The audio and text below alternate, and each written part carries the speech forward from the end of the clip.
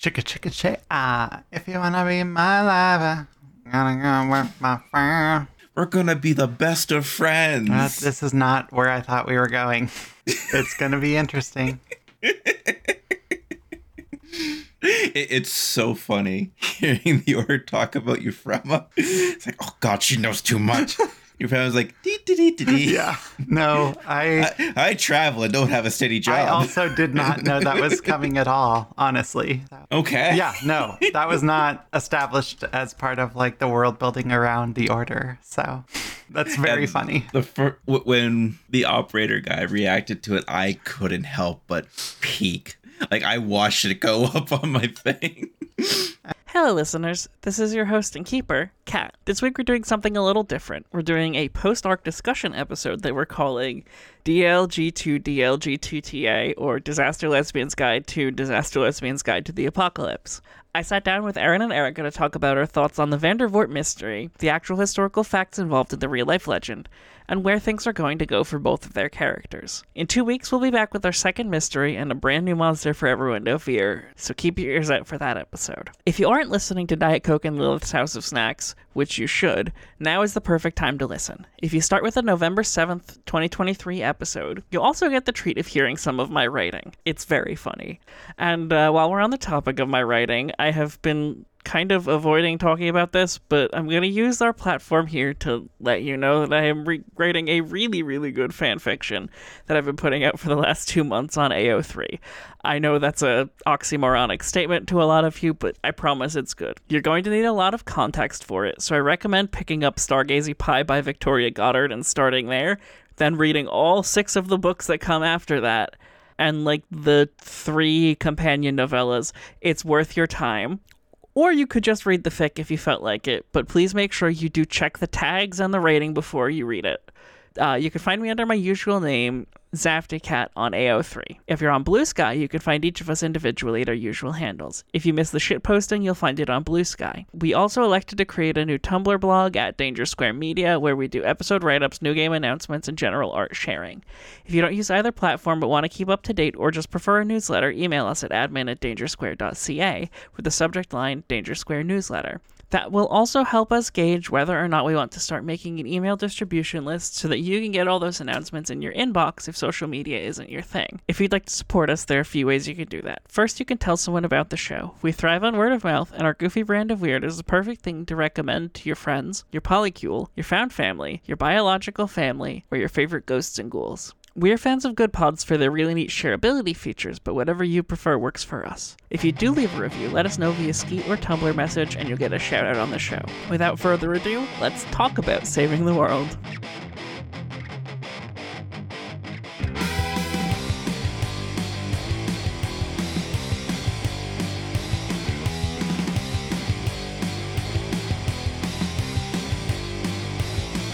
Tell the boss I'm not coming in, I'm calling it dead. It all just exists for the sake of no end. But the next 30 years are looming overhead, and I'm not gonna live for the sake of the dread. See my breath away, make me feel like I'm living. I don't wanna think if we all just turn to dust. Take my breath away, make me feel like I'm living. If I have to feel pain, make it out of your love. Chemicals, we're all just chemicals. Chemicals, we're all just chemicals. Chemicals, we're all just chemicals. Chemicals, we're all just chemicals.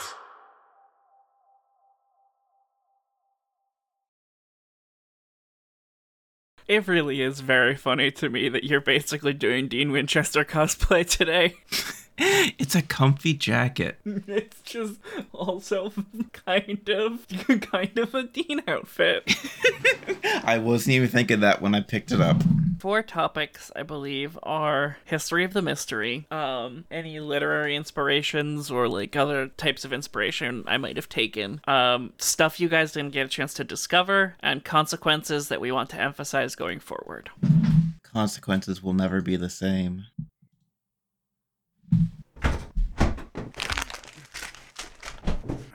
Had to let the doggy use the restroom, so sorry if I'm late. That's fair. Okay, so welcome to the very first episode of Talkin' Dice, our sort of recap podcast that we're doing after each mystery, maybe, depending on how this goes. I hope so, because I like the idea. I like the It's idea. a I'm good not idea. I'm not sold on the name. I mean, neither am I. It's just sort of a really stupid joke. It's the point is that it's sort of a bit joke, but also something we're doing slightly earnestly. Regardless, yeah.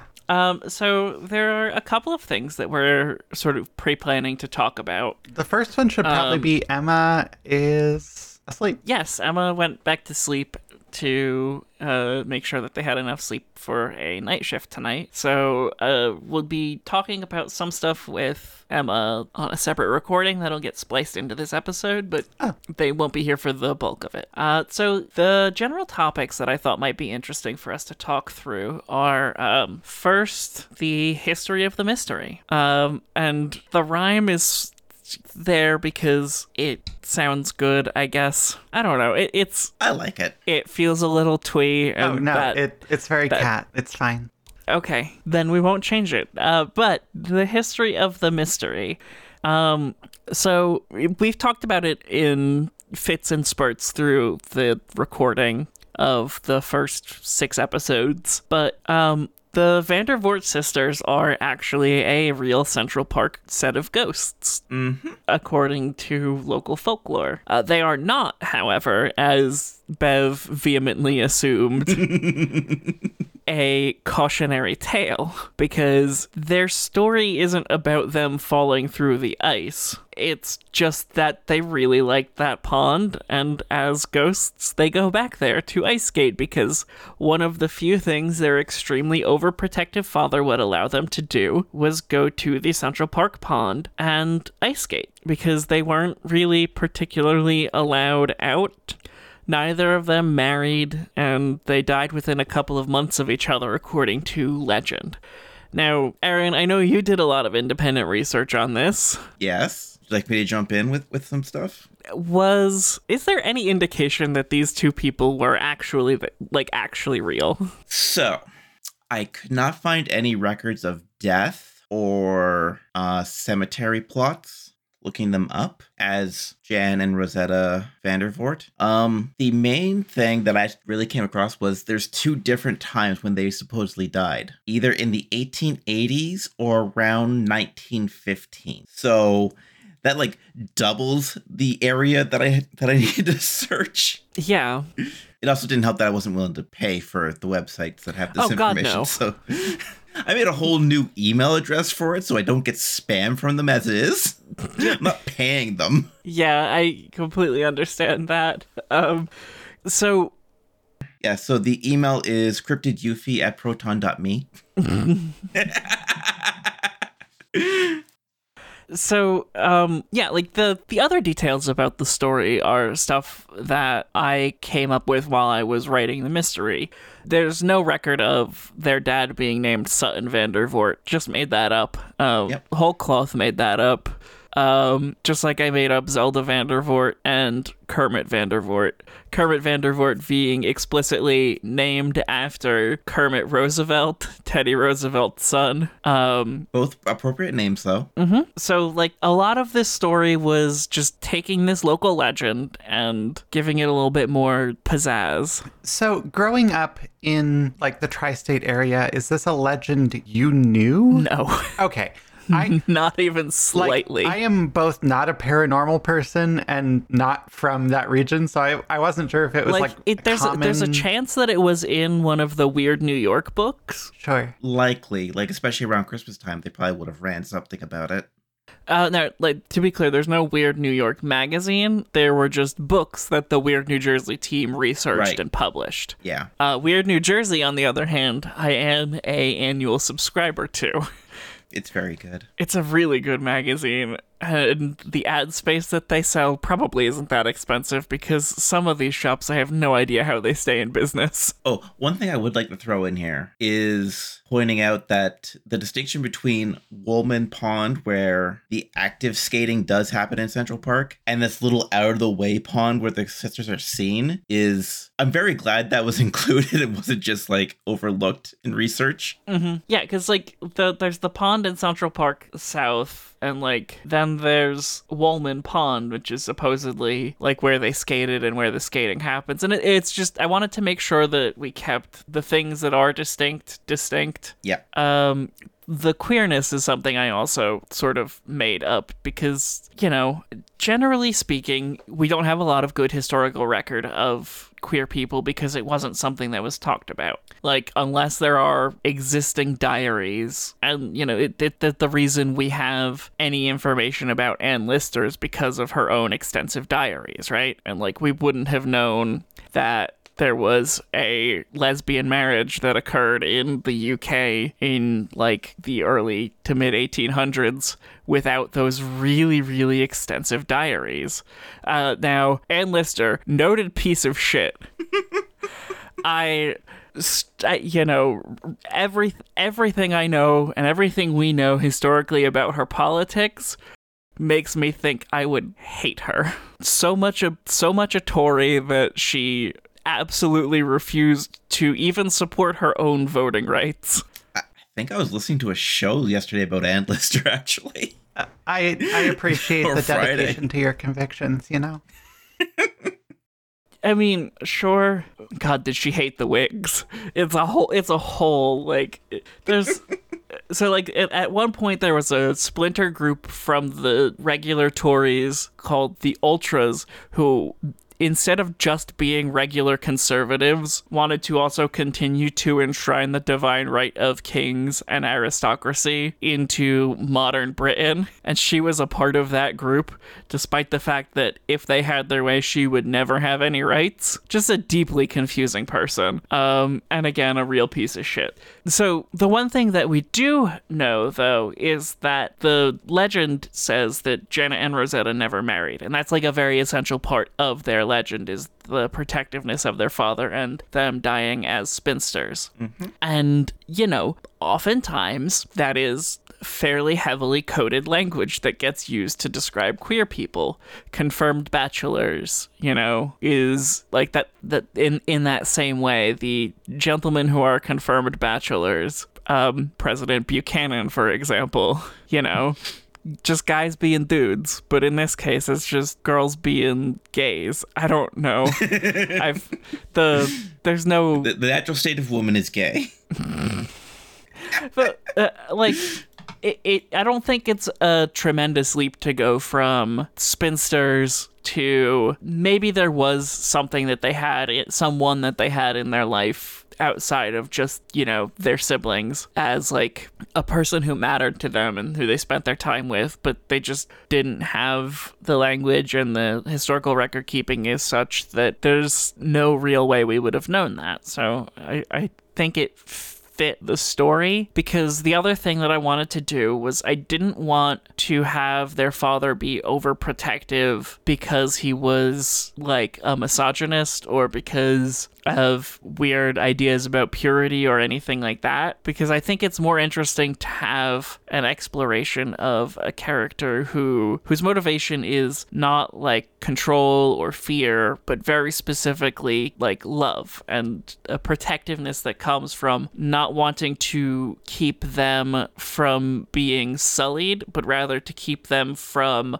a world that would harm them for who they are. And I think that, like, it was important to me that the first villain that we encounter has some real understandable and, you know, motivation that you can sympathize with, right? Because I think that sort of sets the tone for where the rest of the show goes. If we start with just another generic evil ghost, it puts us on a very Eric Kripke-inspired path that I explicitly want to subvert. And it's a lot more fun when we're not running in trying to destroy the ghost the first time we meet it. Yeah.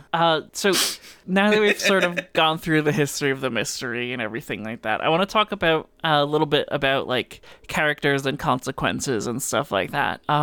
You know, I think the really noteworthy things within this mystery, a lot of those happen to center around Riley, right? Yeah, I mean, I think Riley has the backstory which requires the most introduction to, right? Like, right. Riley has a very complex backstory, and so does everyone else, but, like, they are concepts people are familiar with, probably. A paranormal investigator, you know. And like Bev filling the role of, in effect, the everyman. Right. Mm-hmm. The every person. The non-binary, gender fucked, like, you know, a person that everyone can understand. Yeah, everyone relates to that entirely, right? I can't understand not relating to it. But yeah, so I think there were certainly a lot of scenes centering around Riley in ways. Yeah, I think, though, that those scenes, like, I feel like I did a pretty good job of distributing the focus of the story. It's just that the decisions Riley was making were more immediately impactful to her. Right. And I think, like, giving consequence to having to juggle the dual life. Yeah, there's more immediate stakes at play off the bat. Yeah, you know, it's very Hannah Montana in that you kind of have to you have to maintain both personas of who Riley is. I hadn't considered the analogy, but it's apt. Yeah. And I feel like Riley would have loved Hannah Montana. Oh, absolutely. Unlike Erica, who totally didn't watch Disney Channel way too late in her life. No, I was an Even Stevens girl insofar as I was like deeply obsessed with Christy Carlson Romano for a very long time. See, we did not have cable growing up. We had Citizen Band satellite, which is like you used to occasionally see there's a jet taking off. I don't know, maybe it's not being picked up at all. But you used to occasionally see like very large satellite dishes in people's yards, as opposed to like the little DirecTV ones. And they have motors and you align them with actual geostationary satellites and you change satellites to change channels because each satellite only carries 4 frequencies. Anyhow, we didn't get Disney Channel. We only got Cartoon Network in Spanish because that's the satellite we could locate. It was a very strange thing, but you could just watch the ISS, like the feeds you could pick them up on Citizen Band. Anyway, that's pretty cool. It is, but I didn't have a Disney Channel like childhood at all. Was the long and short of it. We got Nickelodeon about half the day. Regardless, I think there was a very deliberate choice in designing Riley, like choosing complicated, right? Choosing a course that has that set of stakes and that dramatic almost tool for you to pull on, like baked in. Yeah, and so I think we'll start to see that a little bit more with the other characters too. It's just absolutely, you know, Riley being on a time crunch and everything like that. It for sure made it more like it gave you the opportunity to make bold choices, and bold choices come with dramatic consequences and experience points. Yep. I think you got the most experience out of all of us. Also, I think, aren't we supposed to answer like a set of questions at the end of a mystery or something? Isn't that part of this game? Probably. Yeah, I think there's an experience mechanic that we skipped, but we can look into that later too. No biggie. Yeah, we'll talk through the end of session stuff. Maybe before the beginning of the next recording. Makes sense. But yeah, like the one thing I want to like kind of do a check-in about was you know, you had made a decision to go off on your own and get to the cemetery at night on a Saturday night or Sunday night or whatever it was after the matinee. And I feel like I said yes to that, and then we didn't go forward with that because you, Erica, misspoke. And I kind of jumped on that to be like, hey, Riley, are you okay? Because you seem a little out of it. Would you prefer if we had done that differently? Honestly, no. I think it led to a like really good character moment that was a great opportunity. That's kind of... And it was born out of like a sort of discomfort that already existed, right? It didn't feel like forced or railroad or anything. Because certainly it was like I never want to throw off any plans or anything. I very much, I think perhaps sometimes to the detriment of the show, like get into the headspace of my character and just kind of of make decisions from there. And I thought it all flowed and made sense because why would her friends let it all her felt leave very justified in the middle of the night? Yeah. But then also, like, you know, there were some clear signs of other stuff going on in the way that Riley was making those excuses and stuff like that. Absolutely, yeah. You know, I think they might have been maybe a little bit more okay with just, like, giving you a check-in and making sure you're okay before letting you go until you made a joke about a grippy sock vacation. Yeah.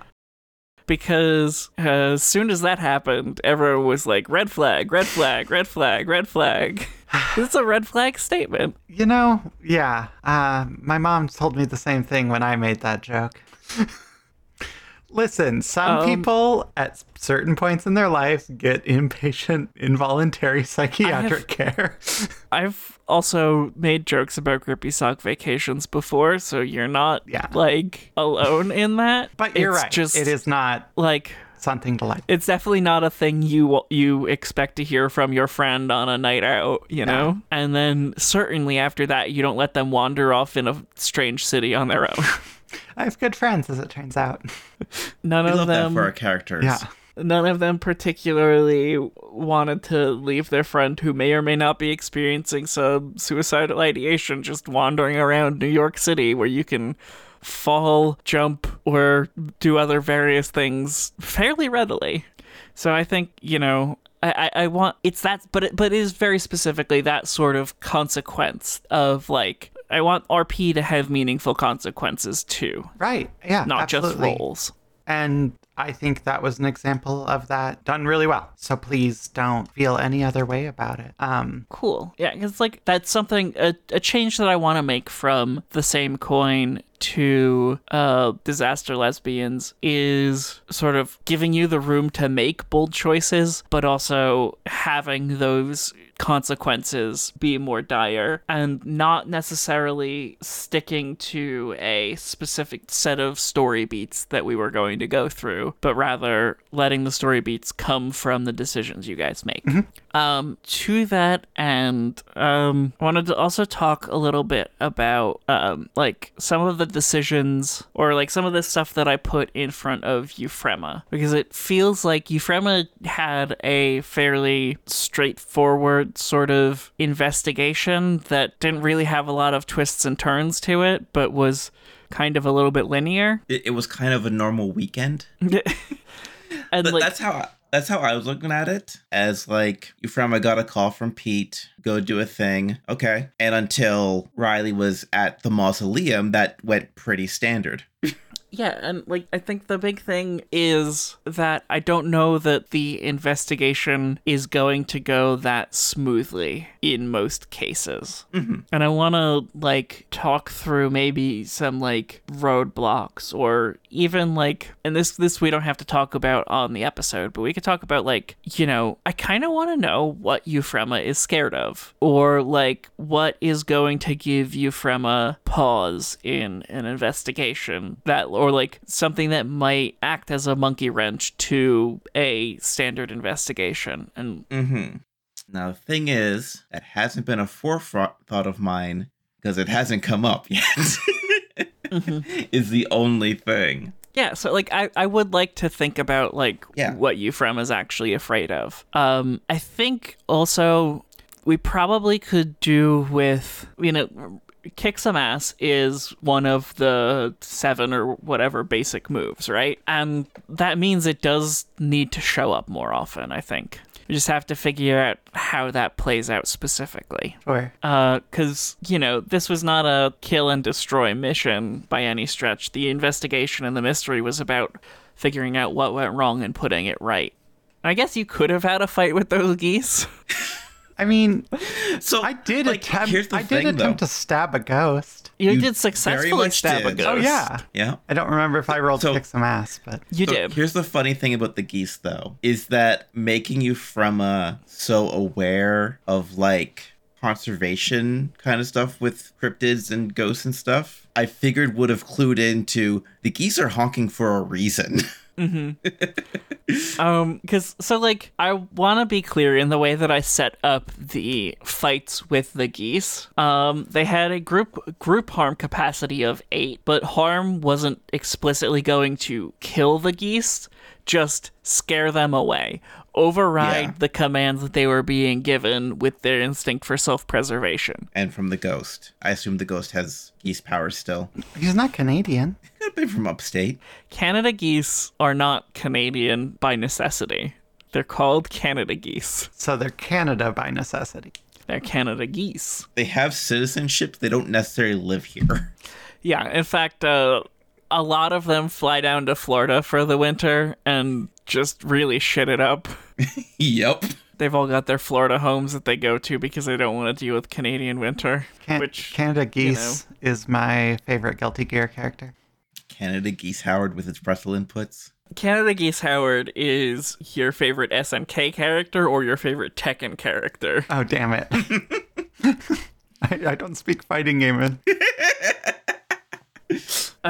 So I do want to then also talk about some other stuff that maybe didn't come up in the investigation. Particularly because you guys acted very quickly, the countdown clock didn't have a lot of chance to move forward. Because if things had taken longer and you had farted around more and stuff like that, some named characters would have started getting picked off.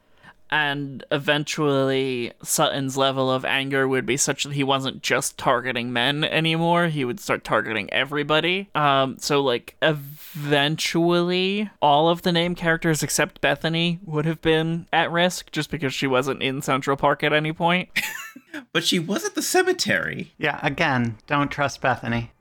But Harlan Fletcher would have been in pretty serious danger. The gay guy who took you to the French restaurant. I would have been heartbroken if Harlan died.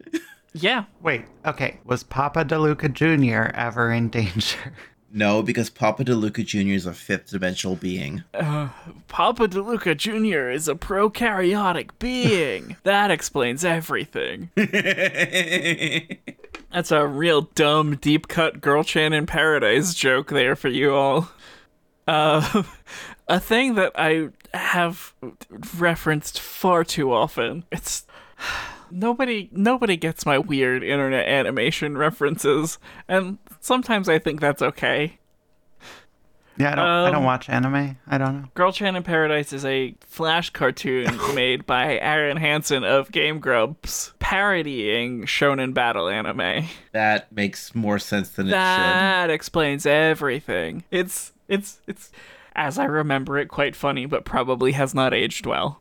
As is true of a lot of early 2000s Flash animation. So yeah, the locations had a little bit more flesh to them that could have probably eventually manifested in a more real and consequential way. And I think particularly the location types that are outlined in the book are going to start to play into things a little bit more. I had Woodlawn Cemetery listed as a maze, but you guys all went there separately, so the function of confusing and separating you probably was it didn't make any sense. And then Bev got a ride anyway. Yeah, the Wilds Central Park at large was supposed to be a Wilds location, which would contain hidden things, but that ended up not being super relevant. So yeah, it just... We only went back there one time. And you encountered Liddell Banks, the park ranger. Yes. Gave me his card. Mm-hmm. He's also a glaciologist. He's studying to get his PhD. It said so on his card. Well, I haven't read the card, I guess. You very much said, I'm sure he and Riley would get along very well, him being a glaciologist and Riley being a hydrologist. I'm sure we'd have some stuff to talk about. So the last thing I kind of want to go through is lasting consequences and what we want to have, how we want this adventure to affect you going forward. Obviously we have some fairly significant consequences for Riley. Yeah. And Riley had to make a new friend.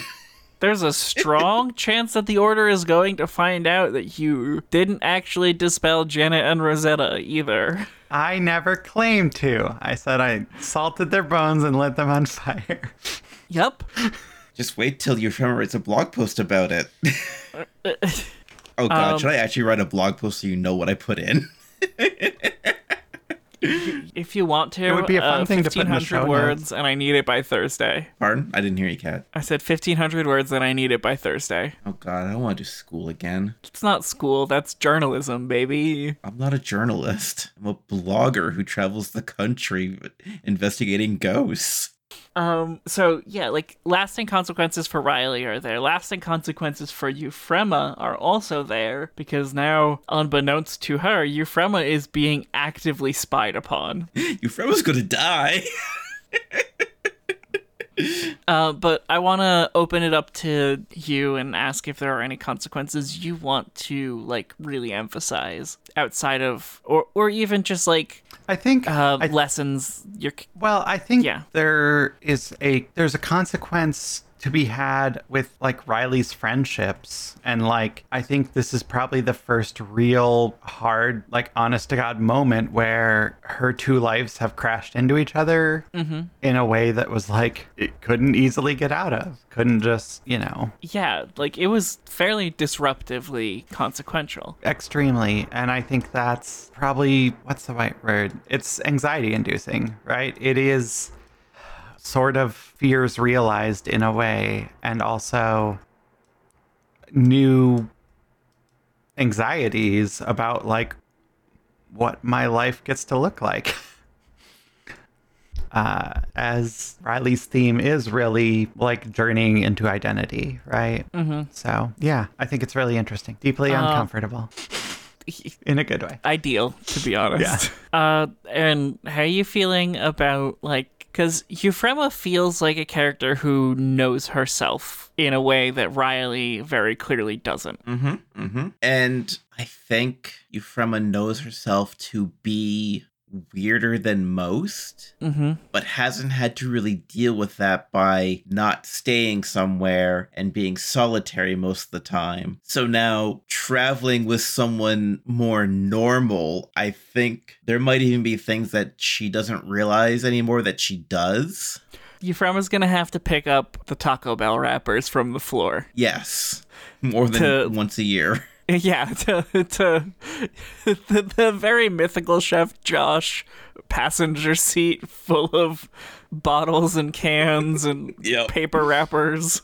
And, like, not even so much that, but, like, traveling cross country so long, just not talking to anyone, where I figure it'd be like hours into days of just not talking, and that being very weird for someone else, and have to figure out how to make small talk now.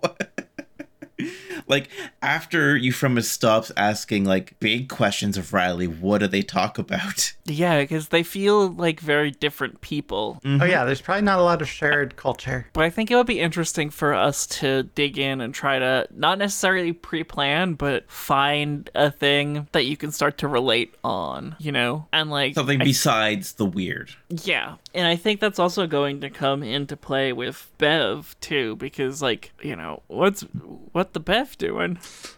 What does the Bev do? What the dog doing? Get very confused. But, like, making the decision to make a huge change and uproot yourself and start to dedicate your life to understanding the paranormal is a big change for them. And going about it in a completely different way than Euphrema did. And sort of, trying to figure out what all of it means. And I think, like, Riley's conflict is, who am I? 24601, etc. Euphrema's conflict feels like it's, I guess that's a question, right? Like, we've established, what do you think Euphrema's central conflict is? Like, right now or overall in the show? Overall, right? Because Riley's is about a quest for identity. Bev's, to me, from the discussions I've had with Emma, is a question of, where do I belong? Community. Yeah. I guess, like, I think if we go back to the, like, character episode, I think the main thing we touched on was Euphrema's "What am I missing out on?" It's like she's not at home with family, like Riley does. She's not like really we know Riley experiencing has herself as much anymore because she has that idea. it's so, like Riley has Taco Tuesday, right? Like there's and like little things with the family and all that, and like Euphrema's choice to leave all that behind. I like the central conflict being like the pull of normalcy versus the desire to know. Yeah, and like playing off Bev, like Euphrema has such a solid idea of who she is that it doesn't really get questioned. Mm-hmm. So there's not that inward element of exploration for her. Yeah, I think that's a really good way to think about the character. Like, relating this back to other Monster of the Week shows, right? Like, if you take the archetype of, like, and I apologize for this, but, like, a lot of when you get down to it, like the central conflict of Dean Winchester's character is built around his long-standing desire to just lead a normal life that destiny keeps preventing him from doing. Like when Sam is in hell in season 5, end of season 5, beginning of season 6, Dean, instead of continuing to hunt, becomes like a mechanic and a stepdad. Starts mowing the lawn. Yeah. And like when he's faced with the fact that he has to keep going, it's sort of a miserable thing for him. And I wonder if there's some bit of similarity for Euphrema that comes at a certain point where you keep getting pulled back in when you come to the realization that, hey, maybe I don't want to do this forever. Yeah, possibly. I think that'd be very cool to explore. Now, the other thing I do want to just mention, when we said Papa DeLuca Jr. is a fifth-dimensional being, I want to be clear that Papa DeLuca Jr. and Papa DeLuca's hot dog pizza is going to show up in every single mystery, no matter where you are. I can't wait. I'll be sure to keep the voice ready. Because I don't think Euphrema's had that yet. She's only heard about it. Mm-hmm. And Riley's only heard about it, too. It's only Bev who's actually been to Papa DeLuca's. Yeah. So I think that's a pretty good spot for us to end this episode. I think this was fun. Yeah. I had fun with this. Looking forward to seeing Sorry, go ahead. what happens next, for sure. I have spent my morning very specifically working on some of the details for the next mystery, and I'm very excited for where it goes, because I think I figured out the thing that I needed to make it a good Monster of the Week mystery, and not just a mediocre X-Files episode that, like a season 8 X-Files episode. Yeah. Because at the end of the day, the show is called Monster of the Week. The game is Monster of the Week because it revolves around you having a central monster. You really can't do a mystery without a central monster. Right. So I'm very excited. I think it'll be a fun story. Very much looking forward to it. I was agonizing over how long it was between recording sessions for this. Like, I want to do this. I want to do the mystery. I want to solve it. I want to see what happens. I don't think Emma's working next Sunday, so we could record again. Yeah, we'll see what happens. Yeah, I'm never opposed to getting ahead. But okay. Exactly. Okay, so anyway, thank you all for listening. Thanks for listening. We sure didn't. Wait a minute, that's the wrong show. Remember, Chicks with Dice is brought to you by the delicious, refreshing taste of Topo Chico mineral water, carbonated straight from the source out of Monterrey, Mexico. Send me free bottles. Now, worth noting, the Topo Chico hard seltzer is not the same water. Not at all. I can't believe they sold out like that. So what you should do instead is buy regular Topo Chico. It's great for making cocktails. And add vodka. Yeah. Or like distilled malt liquor. Other things. Tequila. Tequila is a good substitute for vodka. Triple sec. Gin. Do it in a Caesar. Quadruple sec. Quintuple sec. Anyway, I'm going to stop recording. Yes, please.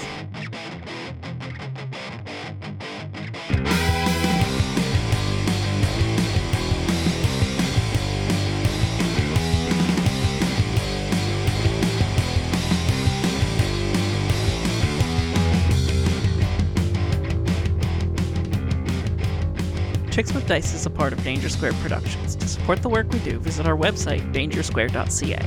Monster of the Week is written by Michael Sands and published by Evil Hat Productions. Remember, the best way to help the show is to leave a review on Apple Podcasts or Good Pods, or to tell a friend about the show. Word of mouth is the #1 way a podcast gains new listeners, and coming in at a close second are 5-star reviews. The theme song for Disaster Lesbians Guide to the Apocalypse and Disaster Lesbians Guide to Disaster Lesbians Guide to the Apocalypse is My Mommy Dom Spit in My Mouth and Now I'm a Commie by Over My Dead Name. Visit linktr.ee/omdn for Allison's other work. This episode features Erin Cotter. Erin uses they them pronouns. It also featured 40 under 40 gay luminary Erica Belsauce. Erica uses any all pronouns. And, of course, me, Kathleen Hislop. I use she, her, and its pronouns. Until next time, keep an eye out for anything weird.